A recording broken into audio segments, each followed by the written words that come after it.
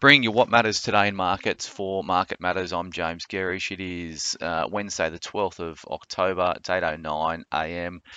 Good morning to you all. Well, it was a choppy session in the US market, although it finished generally lower.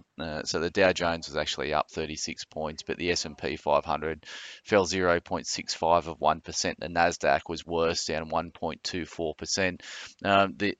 The late sell-off came on the back of commentary coming from the Bank of England that they're going to pull they're going to pull their bond buying program. So obviously, the UK is under some stress. The gilt market is under a lot of stress, and obviously currency markets. So the British pound is under a lot of pressure. So just focusing on the pound for a moment, it got down to 107 low. It had rallied back up to about 115 and then fell away on those comments from the BOE last night and is trading around 109 relative to the US dollar. In terms of US bond markets, so the US 10-year was up 6 basis points, trading at 3.94%. The US 2-year was flat. It's trading at 4.3.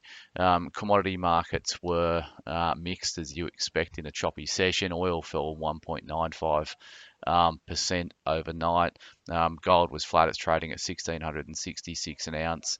Copper was also pretty flat. It was down 0.2 of 1%.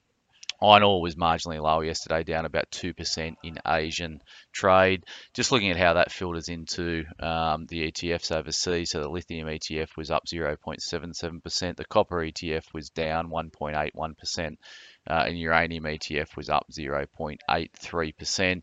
The Aussie dollar was slightly firmer overnight, so it was trading at 62.73. It's obviously been incredibly weak over the course of the last five trading sessions. Just in the last, those five trading sessions, it's down 3.31%, and the last month the Aussie dollar is down nearly 9%. So yesterday's close, it was trading around 62.55 at our close yesterday.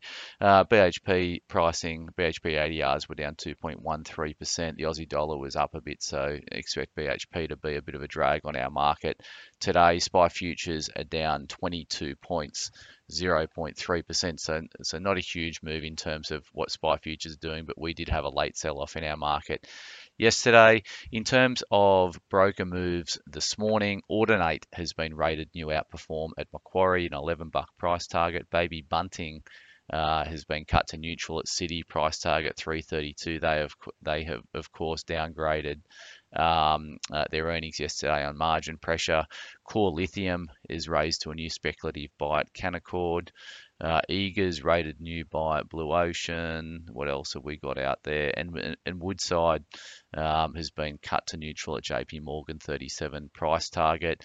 And CLSA has raised Orica to an accumulate and 15.50. They of course had an update yesterday and as well.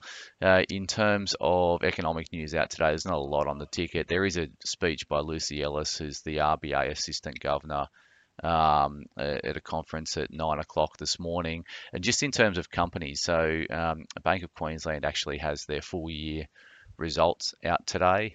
So back in April, they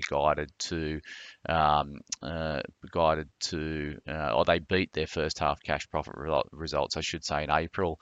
So for full year cash profit, consensus is for 504.8 million. So Bank of Queensland due out with their results this morning.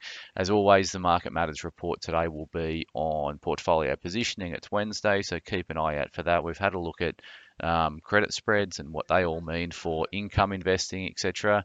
Plus a bunch of other things around the Market Matters portfolio. So keep an eye out for that at 9:45 a.m. this morning.